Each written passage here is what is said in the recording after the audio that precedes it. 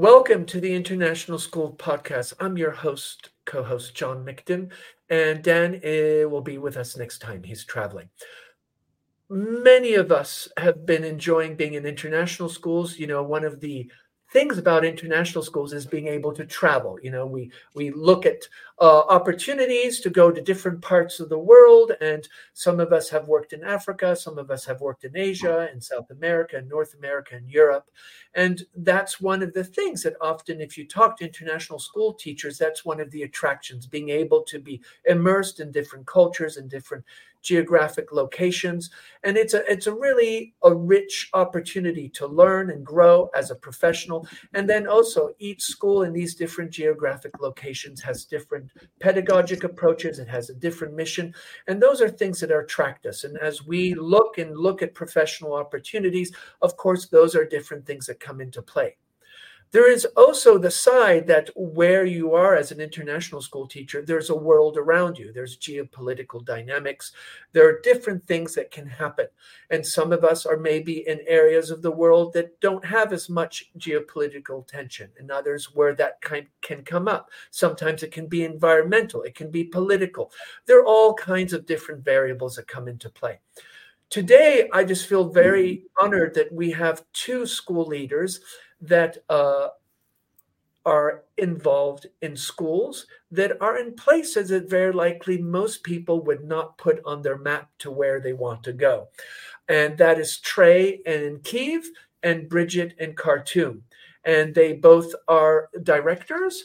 Bridget is the director of the American School of Khartoum, and Trey is the director of Pershek School International in Kyiv. And they have been very generous to give some time to come and talk and share their stories. I think it's really important as educators that we understand that the dynamics in every country can be very different. And the world around us sometimes is quite challenging. We are immersed often with news that shows some of the darker sides of humanity and the conflicts that happen that sometimes we don't control, but people are indirectly or directly impacted. And we're going to kind of delve into these subjects today. So first of all, Bridget and Trey, thank you so much for being on the International Schools Podcast. A warm welcome. And I'm going to ask you, really, I'm going to start with Bridget. Tell us a bit about your journey that brought you to leading a school in Khartoum, the Khartoum American School. Yeah, thank you, John. It's great to be with both of you. I would say before Khartoum, I was in leadership at the International School of Kigali in Rwanda. I was there for 10 years. I loved living in Africa. I loved being part of leadership of a small community-focused school. When I was looking for my next opportunity, I was looking for that kind of school, and Khartoum American School really did and does fit the bill. We are 200 students, which actually in Africa counts as a medium-sized school, but probably the rest of the world, we're pretty tiny. But we have a real sense of community, of students being our main priority. I also, I like challenges. It's hard to think now, but actually when I moved, the day after I moved to Khartoum, the warring factions had signed a peace deal. So I felt that was a good sign. That was 2019. And then unfortunately, when we were evacuated in April 2023, obviously that had all fallen apart. But yeah, that was my journey. We're currently in Alexandria in Egypt, so still on the continent of Africa, although in a very different place. Thank you, Bridget. And Trey, share us your story, and then we'll come back to some topics. Right. I was really taken by Bridget's explanation there, and what you'll catch, I think, in a lot of people's lives as they talk about their background, you'll start to see some of the harbingers of what's going to come later in their career. And for me, it's similar to kind of what Bridget said. My background is kind of like a Frankenstein monster of sorts. It's been kind of sewed together. My career started an experimental school in North Carolina with at-risk students. But then I went into the international realm, and 6 countries later, I was working in Guatemala at a special school called the Safe Pastor School, and it served kids whose families worked in the garbage dump in Guatemala City. And it was a full spectrum program. It was trauma informed. And our mission was really to get kids out of the garbage dump and into graduation and into a job. But the model, the educational model, was really student-centered, very innovative, dealing with kids who were experiencing extreme trauma with the gang violence and the other social ills that the zone suffered from. However, loving that work, when this job in Kyiv came to my knowledge, I realized that this was the natural next step for me. In terms of taking a particular skill set that I believe combines international school experience with, shall we say, circumstances that are less than certain. And I just really felt like I could make a difference in that. And I know that's something of a cliche when people say that, but it was a real dramatic moment in my life to make the move to Kyiv. Wonderful. And what I like about both of you as you're answering this is there's just such a sense of permanency and positiveness. You know, our school, like it's alive. And I think people very likely imagine both of your situations, you know, have been on the front and center of news and you know, a lot of hardship and just horrors. I think that's the word that I'm going to use, that the local populations and what's going on. And I just love the way the energy and the positiveness. Maybe each of you tell us a bit about that transition. So things kind of, you know, the geopolitical situation comes about. You're in the middle of it. What happened? And both of you now, as I understand, your schools moved to different locations. I stand corrected. Bridget's school's in Alexandria and not Cairo, so my apologies. So just please be mindful, it's Alexandria. Talk a bit about that transition. So, you know, the conflict happens, you're in the school, suddenly things have to change. I assume there are various organizations that come and help you, embassies, and then you physically move to another location. And I know, Trey, your story is a little different. So maybe let's start with you, because now you've reopened a campus, and I know Bridget is still in Alexandria. So we'll start with Trey and then Bridget. Right. I'm going to have to jump in and say, like, Rachel Caldwell, my predecessor and a wonderful friend, she and I became close partners in the transition process from when the conflict began, or the full-scale invasion began in 2022. The school had to make the determination to become essentially a displaced person in an organizational form, and it broke into pieces. Some students remained in Kyiv who tried to learn with a distance model. Some relocated to Warsaw, the American School of Warsaw, which was I'll talk about in a moment, that partnership. And I know Bridget can speak to this. When another school steps up and becomes a partner and allows you to embed among them and still keep your identity and your mission as well. And then a number of our students, of course, there was a diaspora moving about the world. Our numbers went from around 550, which was our capacity, down to 100 and such. So that year in Poland that Rachel oversaw, she and I, you know, just living through this together. I joined the school, or took the position last October, and worked with her, you know, joining board meetings, working on recruitment, and was very close as well with that experience. But really what happened when it was time to go back to Kyiv, all of that work, I mean, all of that mission-centered community building and nurturing really paid off. As we went back to Kyiv and opened our doors. We started with 86 students at the beginning of the year, and we're now at 104, so we're growing. So yeah, it's partnerships, it's the support of the global community. And I will say this before handing it to Bridget. I know in the international school realm, we speak, at least rhetorically, about global community. I will say this frankly, it's rare that I get to see it so concretely manifested as an experience of PSI. So many schools, so many organizations, so many stakeholders and supporters came forward and did what they could across the gamut in terms of their passion and compassion for the school. I personally think there were 2 reasons we were successful. One was the type of people and the type of mission and the community we have, and it was the absolute unbridled support of the global community, not only the school that we embedded with, but other schools as well. And that's what's so rich to hear, is the idea that it's actually real, that people showed up, and maybe people that you weren't familiar with, or organizations that maybe weren't on your community's radar. And it is so wonderful to hear how people really kind of showed up and said, we're here to help you. And I think that, I agree with you. There's a lot of rhetoric around that.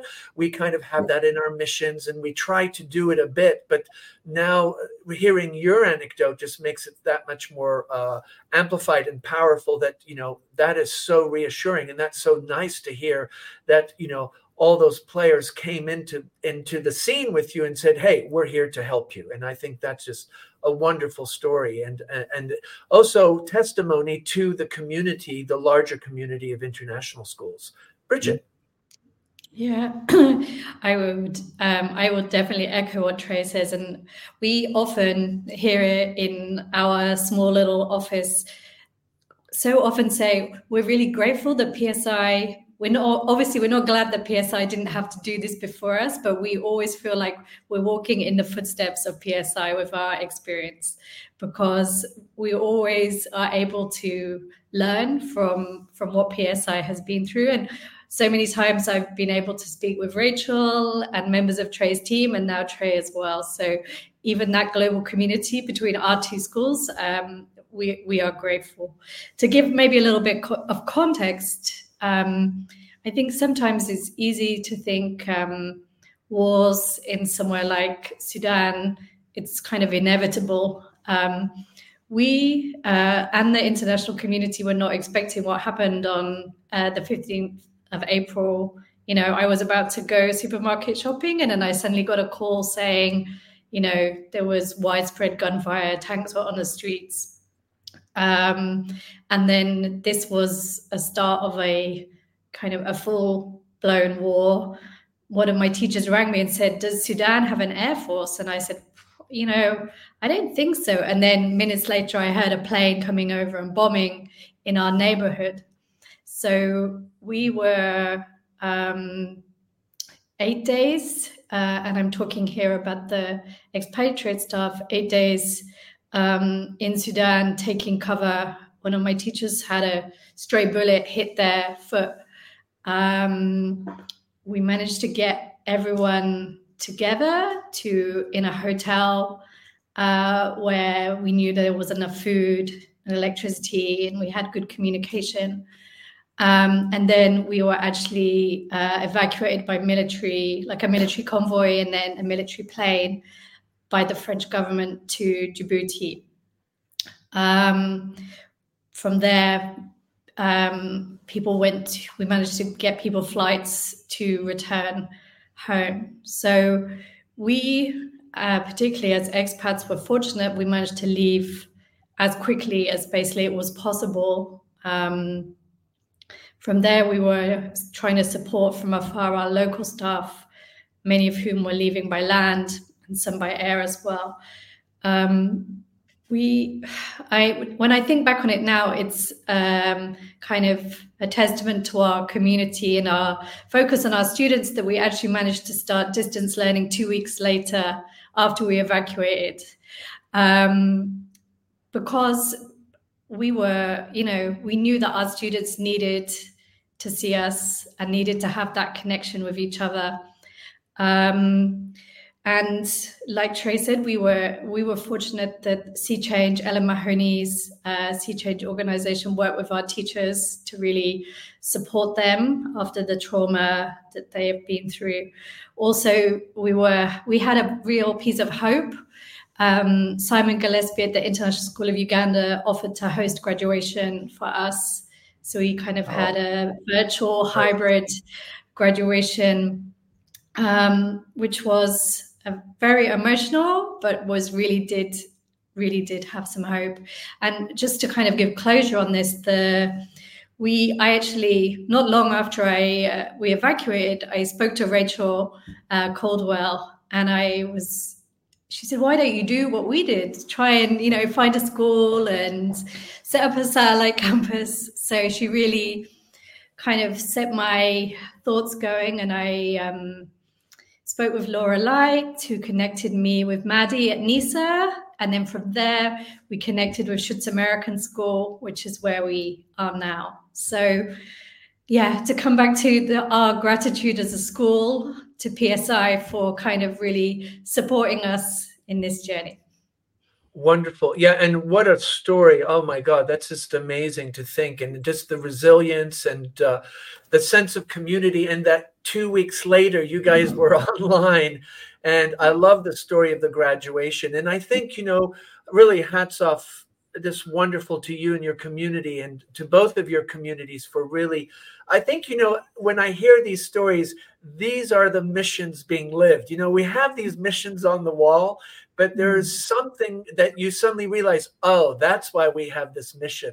This is kind of our framework, our guiding light, or whatever you want to name it. But I just really get that sense and the sense of also the dedication and the professionalism of say, we're going to be online. It's important, as you said, Bridget, for the kids to see our faces, and just that sense of just commitment is just phenomenal. Now, both of you have had different kinds of challenges in different contexts, and each setting has a very different dynamic and their variables. But tell me, what was one of your biggest challenges in keeping the school open? Now, open doesn't mean physically, it could be virtually, but what was it that kind of was the driver? And maybe we'll start with Bridget and then we can come to Trey. What was the driver saying, okay, we need to keep going? Because very likely, and I think in the past, schools have just basically said, well, we're shutting down and parents have to kind of work it out. But you're actively still alive. You're in Alexandria. You've had the generosity of another school community to host you. But what was kind of the challenges that you faced, Bridget, as a school community and you yourself? Yeah, I think the driver for me, like you said, John, comes back to our mission.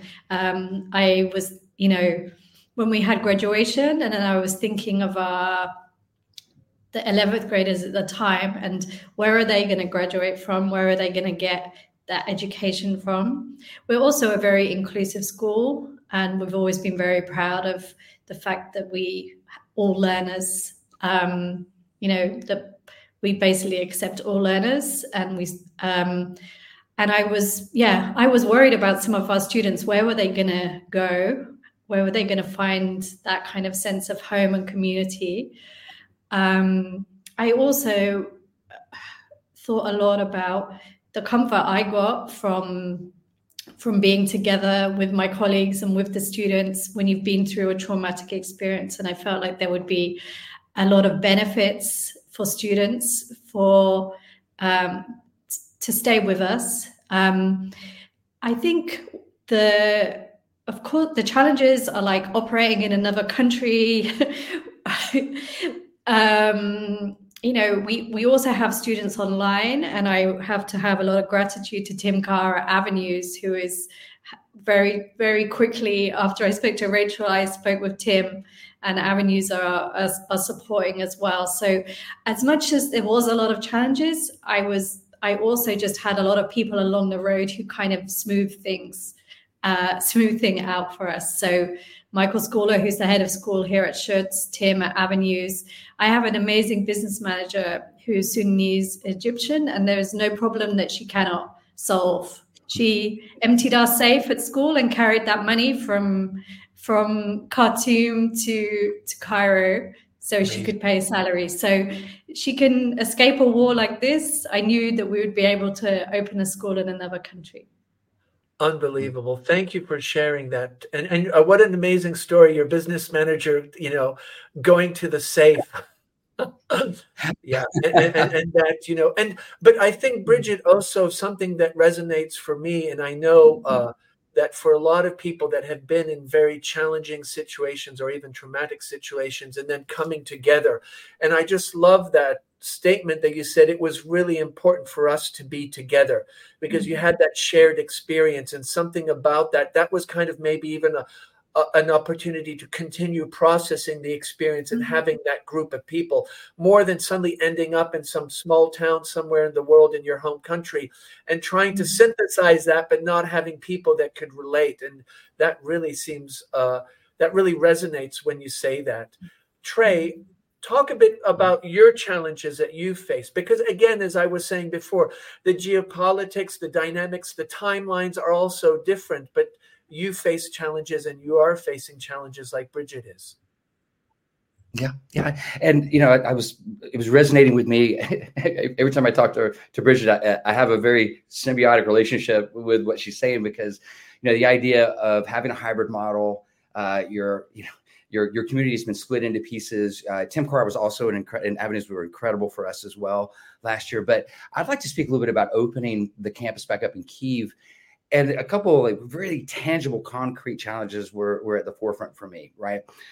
When the air sirens go off and the air alerts go off and the strikes begin, we have to go to the bomb shelter. And so you're already starting as a director, you're thinking, okay, we've got all the normal challenges that come, whether it's finance, strategic planning, all these things with school. But now we have to figure out a way to make evacuation to the shelters the least disruptive, force that we can, right? And so from the get-go, we were very committed to making the shelter space as much like a classroom space as possible, number one, and making sure that our teachers were really inculcated with this commitment to, when we got to the shelter. And what's interesting about it is our goal is to get to the shelters within 5 minutes once we hear the alert, because that's the fastest that something can arrive.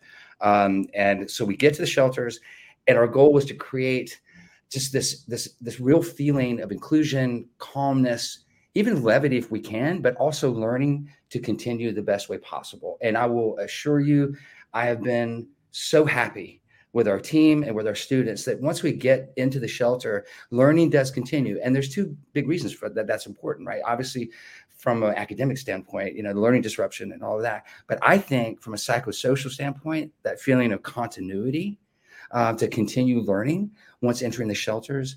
And as we've gone into the winter, we're in the shelters daily. So this has become it was a little more manageable, I think, at the beginning of the year, but you're probably watching the news as we go into the winter, the strikes do increase in number.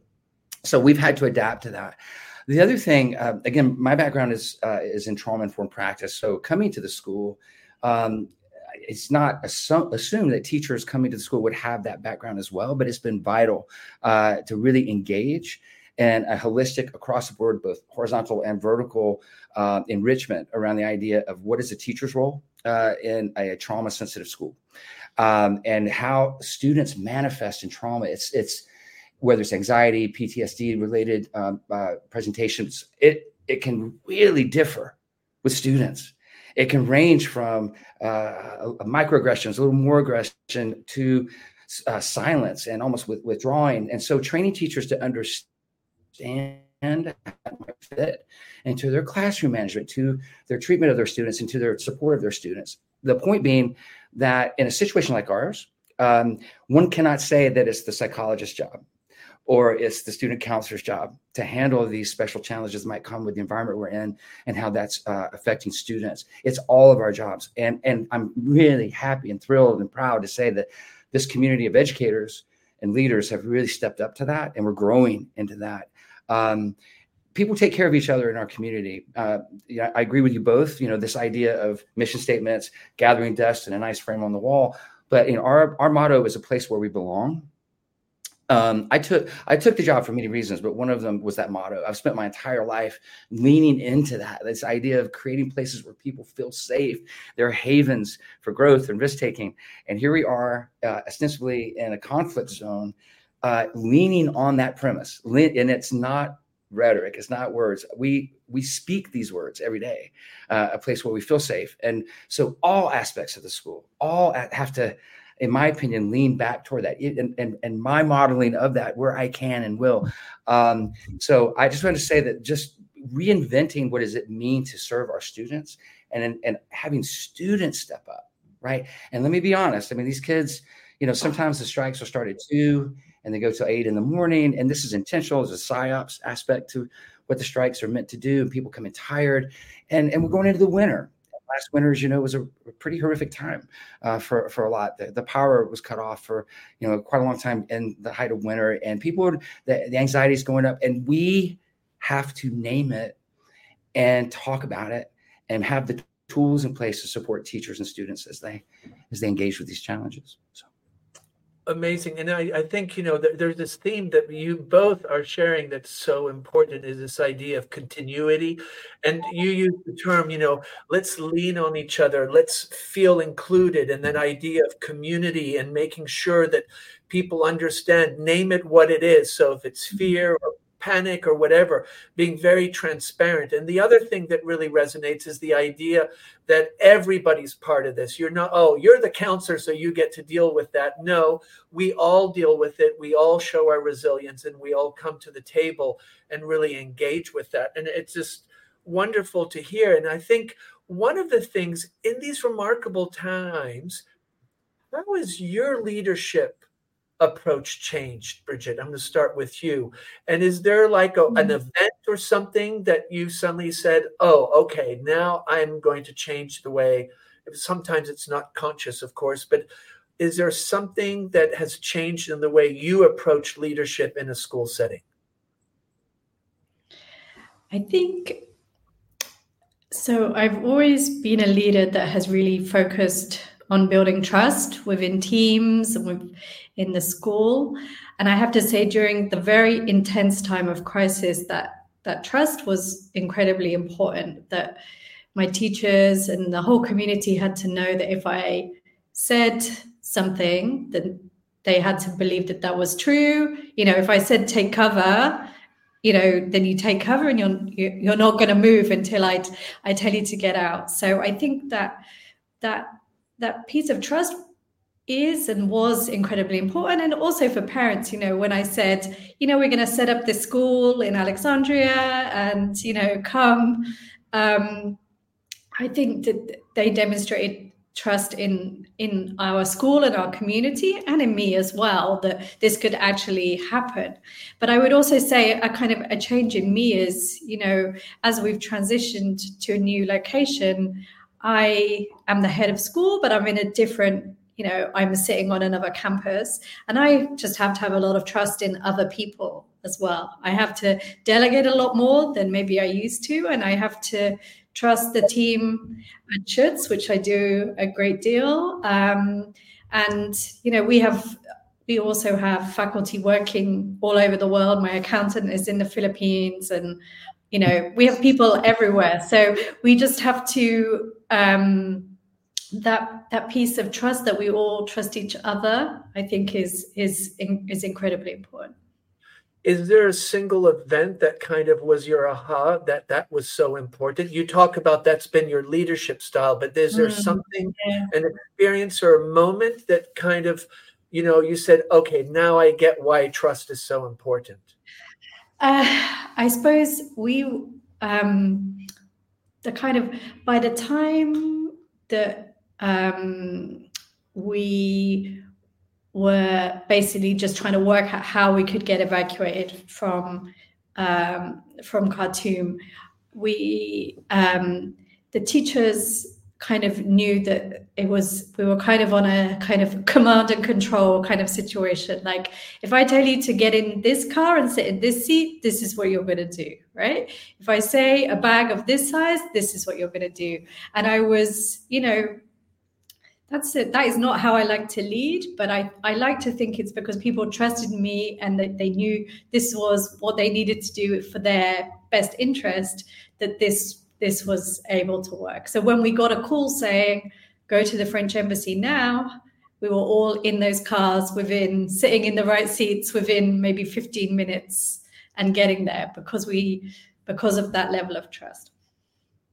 Yeah. Wonderful. Thank you for sharing that. Trey, building on some of the ideas of Bridget, what about your own experience, and what has changed in your leadership style? I'm going to have to agree with Bridget on the trust piece. I think Bridget and I share this idea that we're dispersed leadership, model types, like right where we want to make sure that the members of our teams, they know that we believe in them. We're not there to do their jobs or to oversee them in that sense. We're there to support them and give them the tools that they need to be successful in their work. And I disperse leadership and the idea of all people feeling like they're doing their part, and that they're trusted. Building group norms. I've always really believed strongly in building those, especially in arenas of stress or uncertainty. People have to be able to lean on each other and know they can count on one another. Well, part of that is, how do we interact? How do we work together? How do we deal with crisis? How do we deal with conflict, which is healthy and part of any team? Really worked hard this year on that. But how have things changed? I have to say, in that environment, being more clear, and I feel good about how I've made some progress on this front, but making sure the teams know the different types of decisions that have to be made in the context, right? For example, here's a decision where we're all going to get together and basically treat this from an egalitarian, democratic standpoint. We're going to sit down and we're essentially going to vote on this thing, right? And then there's other types of decisions that we don't have the luxury of that, and they're more security or safety based, where I have to make a decision quickly. But what's good about making that distinction is that if you're clear with your teams about those types of decisions, they respect that, and they understand why you're making that. That the other thing I think that would have been a change for me is, when I was a teacher for a couple of decades, I always believed that my role as a teacher was not limited to the classroom walls, right? And you're not just teaching a child, you're working with a family, all of that. Well, that was fine, but what's happening now is my role, and the role of our leadership in general, it's not just me, our role in supporting the families and their psychosocial health and their sense of belonging is incredibly paramount. And so you're, of course, the student in the classroom, interacting with teachers, interacting with their learning space, all the classic elements of effective pedagogy and learning. We're creating a learning community. And it's a term I learned a long time ago, and I've never seen it more important than now. Like, to consider, we're a learning community, but we are a community in the truest sense. And so, my interaction with families is different in this environment than it would be in a prototypical school. And what they might be looking to me for in terms of something they can rely on, they can trust, the safety of their children at our school. I mean, it'll make you cry to think about it. I'm a parent, and to hand your kids off to a school at the beginning in the morning and know that they're safe. Something as concrete as that. Yeah, that's something that I ponder and reflect on daily. Thank you. So, as we're listening, or I'm listening to this story and our audience is listening, this word resilience comes up. And one thing that you both are leaders, and you've alluded to this, like Bridget, you were talking, if I tell you to sit in this seat, you sit in this seat. If the bag is that size. So there is that kind of, resilient. Teachers have to be resilient. And of course, most of your teachers that were working with you did not anticipate this. This was not in their degree or their experience. I doubt it. Maybe they had different experiences of challenges at a personal level, but nothing at a such a geopolitical global level and being so intense. We're talking about life and death here. And as you talk about the, going into the bomb shelters, Trey, we're talking about life and death and safety. What was it that you did to kind of develop that resilience in the teachers? And then it's always nice to give and to mentor and coach people. What were you doing for yourself to develop your resilience? Because when you give, there's only so much you can give. And you also, very likely, we're all human, had your own personal fears and whatever it might be. So how did you kind of play both the resilience of the teacher and getting them to become resilient, or encouraging them or inviting them, and then also managing your resilience? And how did you play both? Bridget, maybe we'll start with you again. Yeah, I have to say that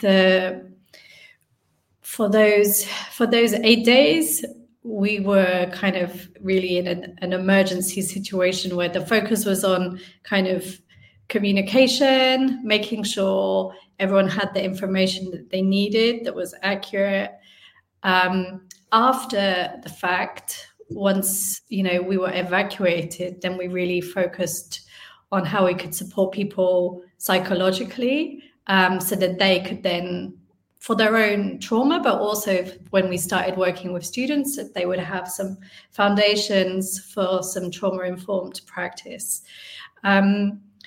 This year, we have been really focused on helping all of our community, and like Trey said, even our parents, process what they have been through, and kind of being able to tell stories.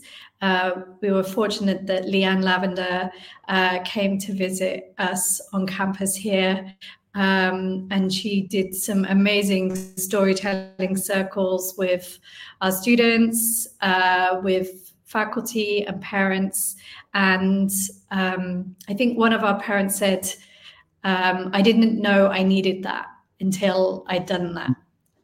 So that process of leading people through telling stories, and then our students have continued to work with Leanne virtually to complete digital stories of kind of what they've been through and then what they have learned. And I think my the IT technician said to me afterwards, I thought I was going into a meeting or something, and then suddenly I'm in a circle telling stories. But I know that work of kind of processing and coming together to do that has been so vital for everyone in our community, and that's something we're continuing to do as well. And I really think the learning and the resilience has come out of that processing as a collective. And for you yourself, how have you kept your resilience? Because you've had to, people have looked to you as the leader. They're saying, well, you're the boss, you're going to get us out of here. And then you're thinking, well, I'm just curious what you've done for yourself.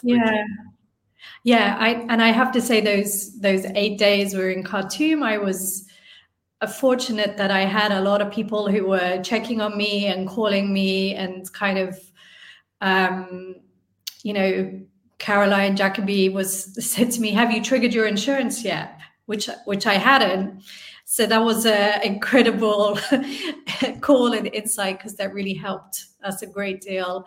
But yeah, I also, we're very fortunate, Kaz, we're part of ASA, and they are a very forward-thinking organization that has, some funds that sits with them to support students or all community members who need counseling after the fact. So we were able to tap into that, and even we had Sean Truman was speaking to me even as we were kind of taking fire,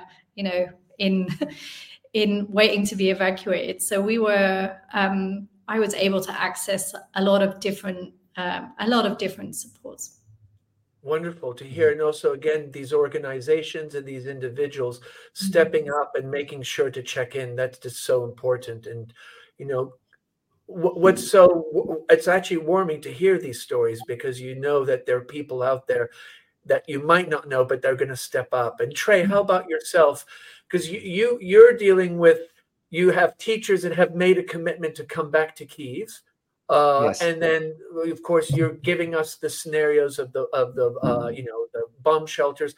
Talk a bit about what are you doing to develop that resilience, and also in your own personal journey, what are you doing to make sure you have some support for your own resilience?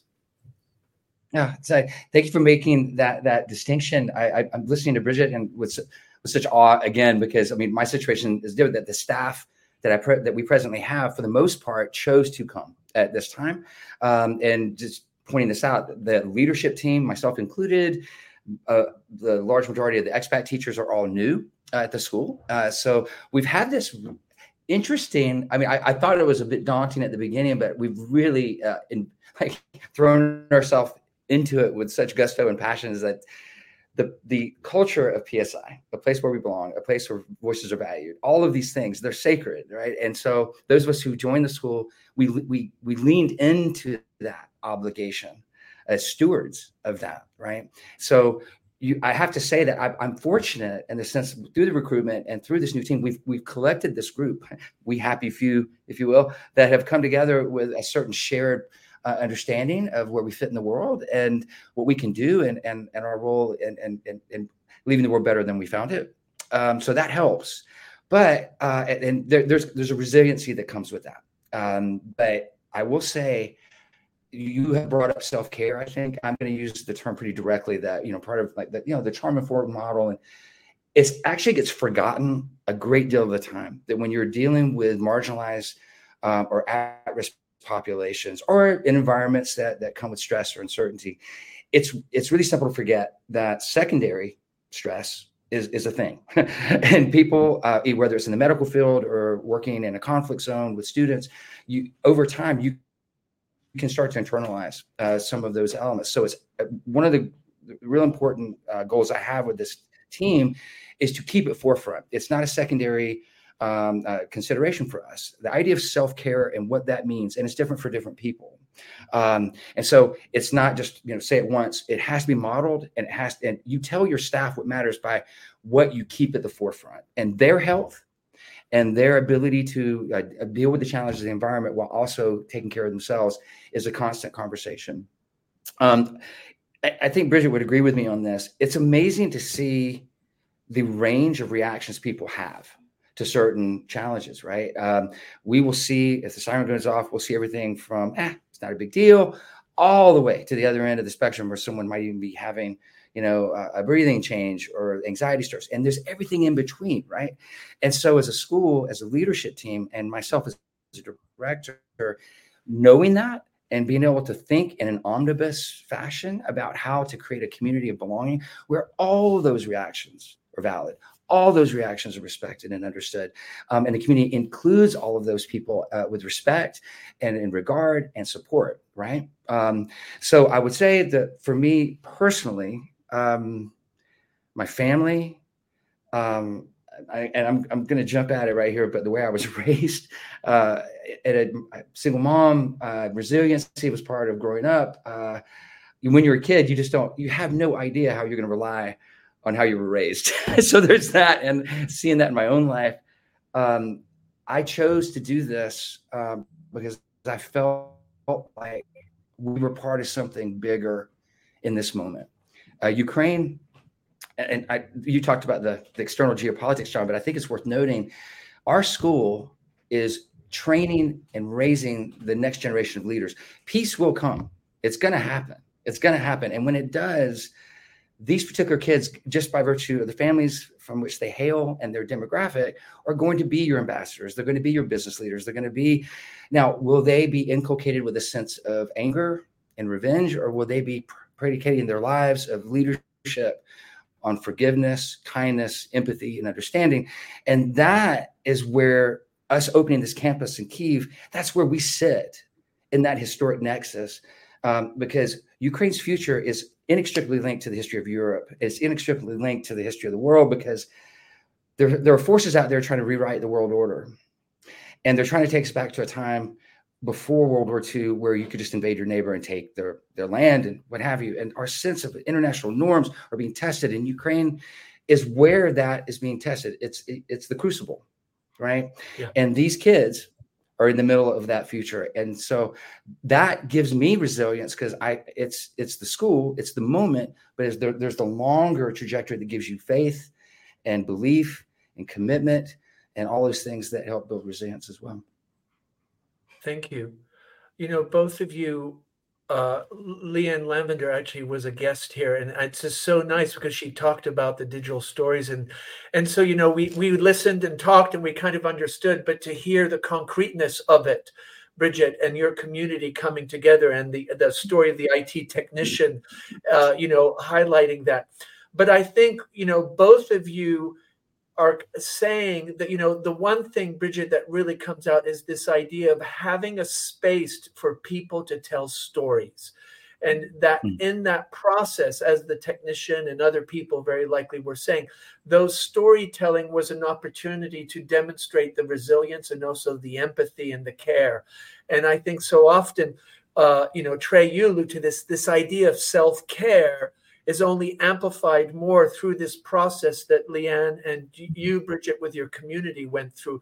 And that you're saying also, as you're a leader, you're making sure self-care, health, and those spectrums of different reactions, we're open to all, will support anything. If you're just shrugging your shoulders or you're in total panic, we're here to listen and we're here to accept. And I think that is just so powerful as a message, to educators, and you setting the scene about the kind of the geopolitical tension of the Ukraine. And what's so reassuring, we forget that so often the kids that are in front of us, and especially in international schools where they're in a socioeconomic situation that's far better than most children around the world, and there are going to be positions of power, if we can frame their understanding, their points of reference, and their moral compasses around peace, then I agree with you. Peace is about to come, we hope, because we desperately need it. So thank you. That is just so interesting to hear how you're in very different situations and you're in very different contexts, but there's this theme that's coming out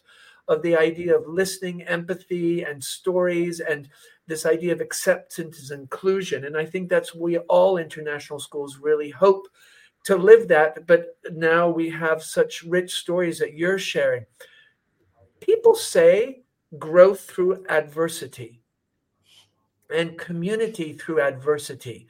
And I'm wondering if you could respond to that. And I'm going to start with Trey and then come to Bridget. Trey, growth through adversity, community through adversity.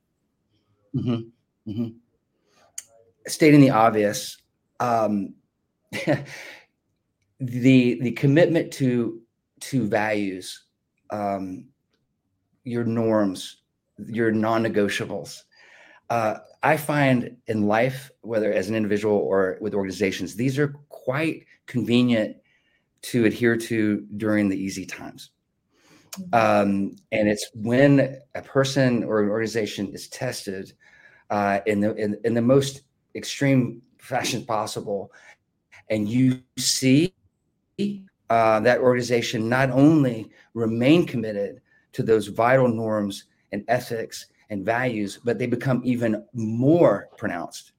They grow under those circumstances. And I just, to be honest with you, this is my second experience over the last 6 years as a director in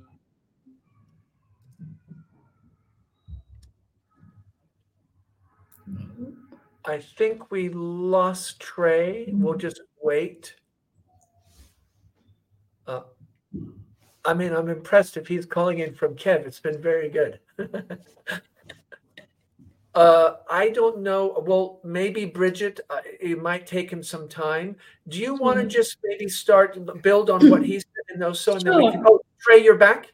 Now you're back. I am. Okay, go ahead, Trey. Yeah, keep going. You I'll got just really cut out quickly, for the last 30 seconds.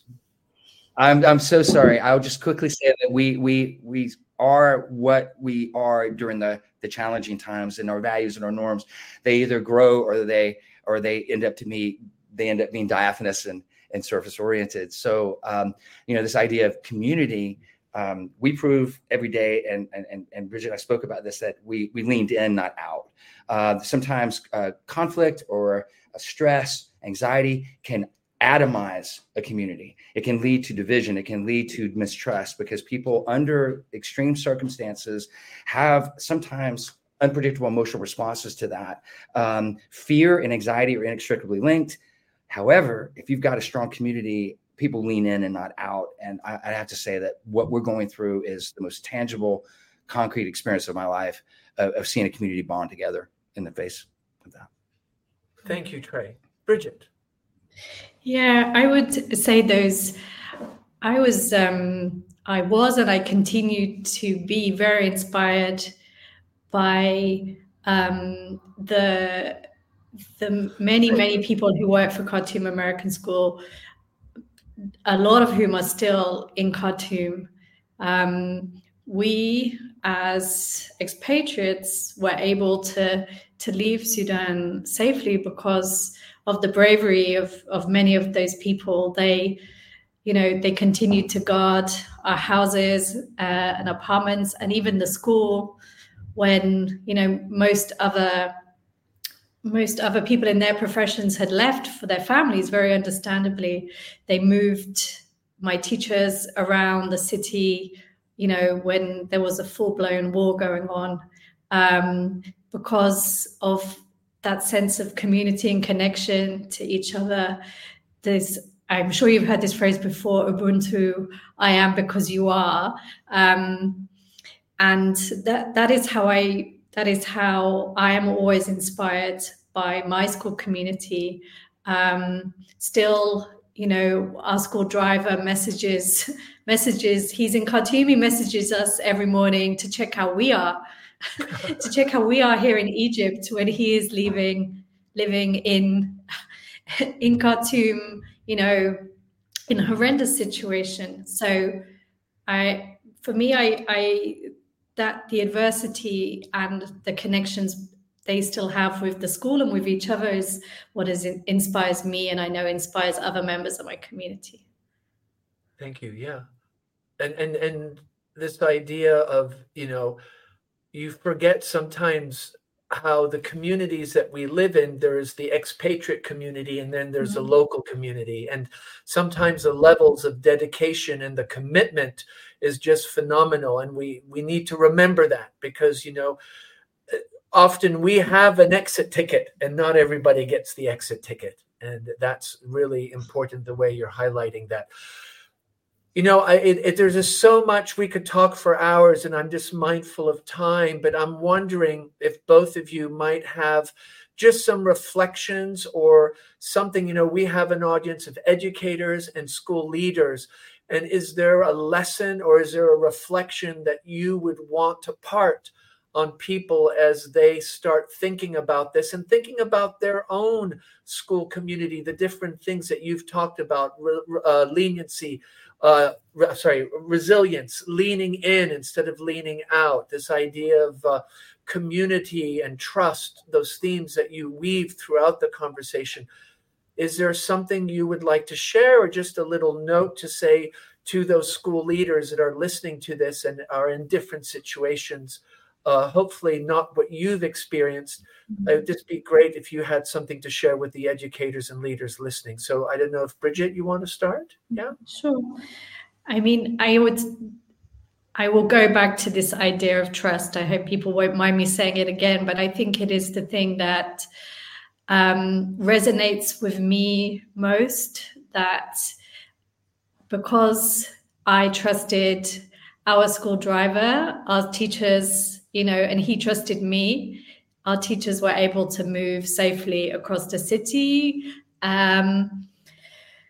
Because those parents trusted our school community and our board and me, we were able to open this school here, and our school is still, our students are still learning. So trust is incredibly important, and it can be lost very easily, but it takes a lot to build it, but it's always worthwhile.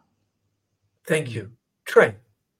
I couldn't agree with Bridget more on the trust element. I've been reflecting on something. It's always been an important part of my belief in education, what is good teaching, what's good learning. It's knowing your students and giving them space to be known more than ever. I think about, after speaking with Bridget and seeing her again today, it's really hitting me hard that our experiences are, I guess, out of the norm, but there are still lessons. And I think, John, thank you for bringing us together today, because I think really what's resonating with me is that some of the things that we're learning in these more extreme circumstances are still very applicable in schools across the world, especially coming out of COVID and all the incipient trauma that went along with that experience for 2 years in education as a whole.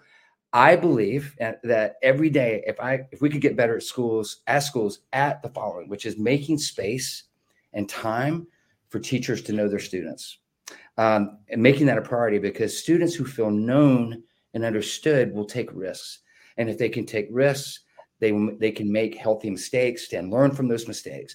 I feel like in our environment right now, it is vital, important, crucial that teachers lean into the humanity of their students, and vice versa, and building these relationships, which I know sometimes is more art than science, but it is really the most important piece for us, not whether it's in the trauma-informed part, whether it's in the learning, the more prototypical learning part, and the risk-taking that should happen in a healthy classroom. So I feel like that's such important, making space for that and encouraging teachers to do that. Whether it's through music or arts or storytelling, like Bridget was saying, so vital. Humanizing everyone all the time. It's like, I've been telling the staff, like, what do we do today, to build our humanity, right? And it just has such an explicit benefit for all the things we're trying to do. Thank you, Trey. And I can't think of two better people to share these messages. And thank you both. I know you've gone through an extensive journey and you're both still very involved, and I know involved with your community. I just want to thank you on the behalf of the International School Podcast. I'm very humbled to have spent the time here and learned and listened to what you've shared. It's been really so interesting. I want to remind our audience, Bridget and Trey have kindly put some show notes. You can read their bio. Of course, they're happy to link with you on their social media feeds, and there's their websites. And so don't hesitate to reach out. Both of you, thank you very much. Wishing you positive thoughts and good continuation in both of your contexts. And thank you again from the bottom of my heart for really taking the time, coming and spending the time to share these stories. It's so rich and such an important learning for all of us. And the messages you leave with us, the idea of trust and humanity, I think they're not two better words to ponder on as we move forward. Thank you both for today. Thank you to our audience for joining us. Thank you so much, Sean.